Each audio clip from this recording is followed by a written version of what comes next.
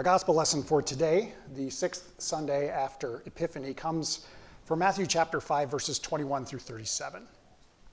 Jesus says, "You have heard that it was said to those of ancient times, 'You should not murder, and whoever murders shall be liable to judgment.' But I say to you that if you are angry with a brother or sister, you will be liable to judgment. And if you insult a brother or sister, you will be liable to the council. And if you say, 'You fool,' you will be liable to the hell of fire. So when you are offering your gift at the altar, if you remember that your brother or sister has something against you, leave your gift there before the altar and go. First be reconciled to your brother or sister, and then come and offer your gift. Come to terms quickly with your accuser while you are on the way to court with him, or your accuser may hand you over to the judge, and the judge to the guard, and you will be thrown into prison. Truly, I tell you, you will never get out until you have paid the last penny. You have heard that it was said, 'You shall not commit adultery.' But I say to you that everyone who looks at a woman with lust has already committed adultery with her in his heart. If your right eye causes you to sin, tear it out and throw it away. It is better for you to lose one of your members than for your whole body to be thrown into hell. And if your right hand causes you to sin, cut it off and throw it away. It is better for you to lose one of your members than for your whole body to go into hell. It was also said, 'Whoever divorces his wife, let him give her a certificate of divorce.' But I say to you that anyone who divorces his wife except on the grounds of unchastity causes her to commit adultery, and whoever marries a divorced woman commits adultery. Again, you have heard it said to those of ancient times, 'You shall not swear falsely, but carry out the vows that you have made to the Lord.' But I say to you, do not swear at all, either by heaven, for it is the throne of God, or by the earth, for it is his footstool, or by Jerusalem, for that is the city of the great king. Do not swear by your head, for you cannot make one hair white or black. Let your word be yes, yes, or no, no. Anything more than this comes from the evil one." The gospel of the Lord. You may be seated.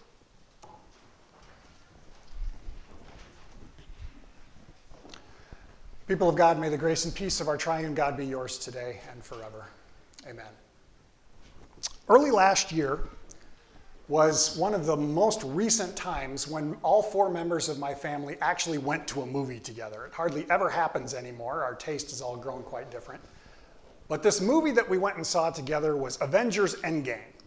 We were four of everyone on the planet because it's made more than $3 billion. I think everyone in the world has seen it. At least they should have, because it's excellent. If you haven't seen it, watch it. But that's all beside the point. What was interesting about this particular situation, Avengers Endgame, is the culmination of more than 11 years of storytelling, almost 30 different movies, countless characters, countless different storylines, all kinds of little moments that all got pulled together into this culmination of a movie, and it was wonderful. Now, when we went, I and both kids had seen all of the other movies ahead of time, so we knew what was coming. But Emily came too. And she had only seen little snippets here and there, hardly anything. So she was pretty lost most of the time. We kept hearing, "Who's that? What are they talking about? Who's this one now?" And of course, we're like, "Shh, we're watching the movie." We explained things to her on the way home. But the point is that she was lost because of all this stuff that had come before. There were all these different threads that were really kind of coming through, all these different stories that came together. It was all tied together into kind of one big thing. And that's the sense that I'm bringing into our gospel lesson for today. Through the season of Epiphany, which is kind of coming to a close for us today, there's one more week, but things will be different for us next week. We've been focusing in on this earliest parts of ministry of Jesus, and it all really begins to tie together. For the last probably 3 or 4 weeks, we've had a bunch of lessons that are all kind of going right in a row. And all these different storylines or threads or ideas or themes are all kind of building on one another. And they all stem from the very first thing that we ever hear Jesus say in his public ministry: "Repent, for the kingdom of heaven has come near." I love this idea, this whole basis for what Jesus is talking about, but he's reminding us that life here in the kingdom is different. We heard the Beatitudes a few weeks ago and how God has blessed those that the world deems not blessed. We've heard about how There are aspects of our lives as people who live in the reality of the kingdom that can be really good, and we're called to be different in the world and to make a difference, but that we can also kind of mess that up. And we heard one thing at the very tail end of last week's gospel. It's the verse that's immediately before where we started today. When Jesus says, unless your righteousness exceeds that of the scribes and the Pharisees, you will never enter into the kingdom of heaven. Now, the scribes and the Pharisees, they were the ones who knew the law. They knew all of the rules, and they lived their lives in a way that was supposed to be utter perfection. If anyone could get it right, if anyone could earn righteousness through their actions, it was these guys, the scribes and the Pharisees. And then Jesus throws this bomb at us. You have to be better than them. And I wonder if maybe the people who heard him that day were left scratching their heads of, how can we do that? What we have today begins to explore just how difficult Jesus knows that to be.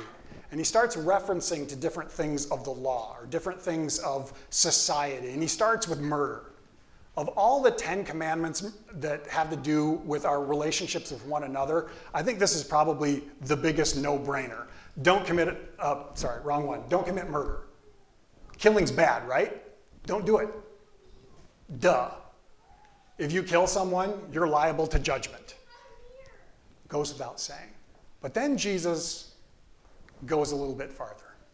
And he says, you ever been angry with someone? If you're angry with someone, you're liable to judgment. That's weird. Last fall, when the confirmation kids and I were talking about the 10 Commandments, we talked about this one. We're like, yeah, you ever been angry with someone, maybe like your brother or sister, and one person who shall remain nameless said, yeah, I got mad at my brother yesterday. I'm like, good job, you killed him. And that became our running joke. Killed your brother today? No, he killed me though. Bummer. But that's the progression. Being angry with someone, which leads to violence, which can lead to murder, is the same as committing it. Jesus goes on from there. If you insult someone, you're liable to the council. Still judgment, but now it's the council, which would have been the Sanhedrin, their highest human authority. Insulting someone gets a higher punishment. But what if you call someone a fool? You're liable to the hell of fire. I don't know about you, but I'm probably guilty of that one by the time I've been out of bed for 10 minutes every day.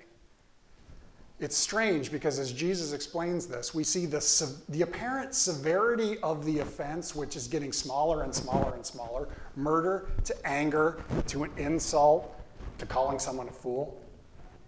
The least severe it gets, the worse the punishment becomes, which doesn't make a lick of sense. But it's an example of two things. One, this great reversal that the kingdom of heaven is bringing around. And two, the fact that it's not just about our actions, but it's about our intentions. It's about our thoughts. It's all-encompassing, this brokenness that we refer to. It's part of our very being. Now, Jesus goes on from there, and he talks about several other topics, too. You've heard it said, don't commit adultery. You've heard it said that if you get divorced, issue a certificate of divorce. You've heard it said that if you make an oath, fulfill it. All these different things. And he goes on to really turn things on their ear, taking the status quo, taking those things that society accepts, that society looks at it this way. Maybe even religion looks at it this way. And he says, in the kingdom of heaven, it's different. I believe what this reveals to us is our utter inability to pull it off. Our inability in any way, shape, or form to achieve righteousness, that thing that we were talking about, being right in the eyes of God. We can't do it. Doesn't matter how hard we try or don't try. Doesn't matter because our very broken being will come up short. But God doesn't leave us hanging out there. That's the thing that's important about this. I was thinking this morning about the book of Genesis and the creation story. And we've talked about this before. God makes everything, and what does God call it? What's the word? Good. Anybody remember the Hebrew? Tov, there it is. We love that word. Everything's good. God sees it, it's good. God sees it, it's good. God sees it, it's good. Then God makes humanity, and God says, what about humanity? Very good. Tov mahot, if you remember. I wasn't expecting to go Hebrew, but we went there. That's okay. God calls it good. Our existence begins from a place that's good. God calls us good, and the fall, brokenness, sin, whatever we want to call it, that's chapter 3. It's there, but that's not where we start from. And so God doesn't leave us there. God knows we can't pull this off on our own. God knows we can't fulfill the law ourselves, no matter how hard we might try. And so God does something about it. And we heard about that last week as well. Here's another theme that's coming in from last week. Jesus says, don't think I've come to abolish the law. I came to fulfill it. I came to fulfill it on your behalf. We can't get to the kingdom of heaven, so God sends the kingdom to us. And we get invited to dwell in it, to be a part of it, to be different in this world, to be radically different in this world. That's what I love about the Sermon on the Mount, this big, long teaching that we're a part of. Every single aspect of it is radical.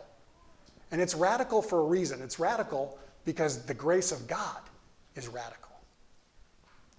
What I love about all of this stuff is it's all about our relationships with God and us, our relationships among ourselves, between one another, even our relationships with ourselves and with this world that we're a part of. And we know that we mess it up.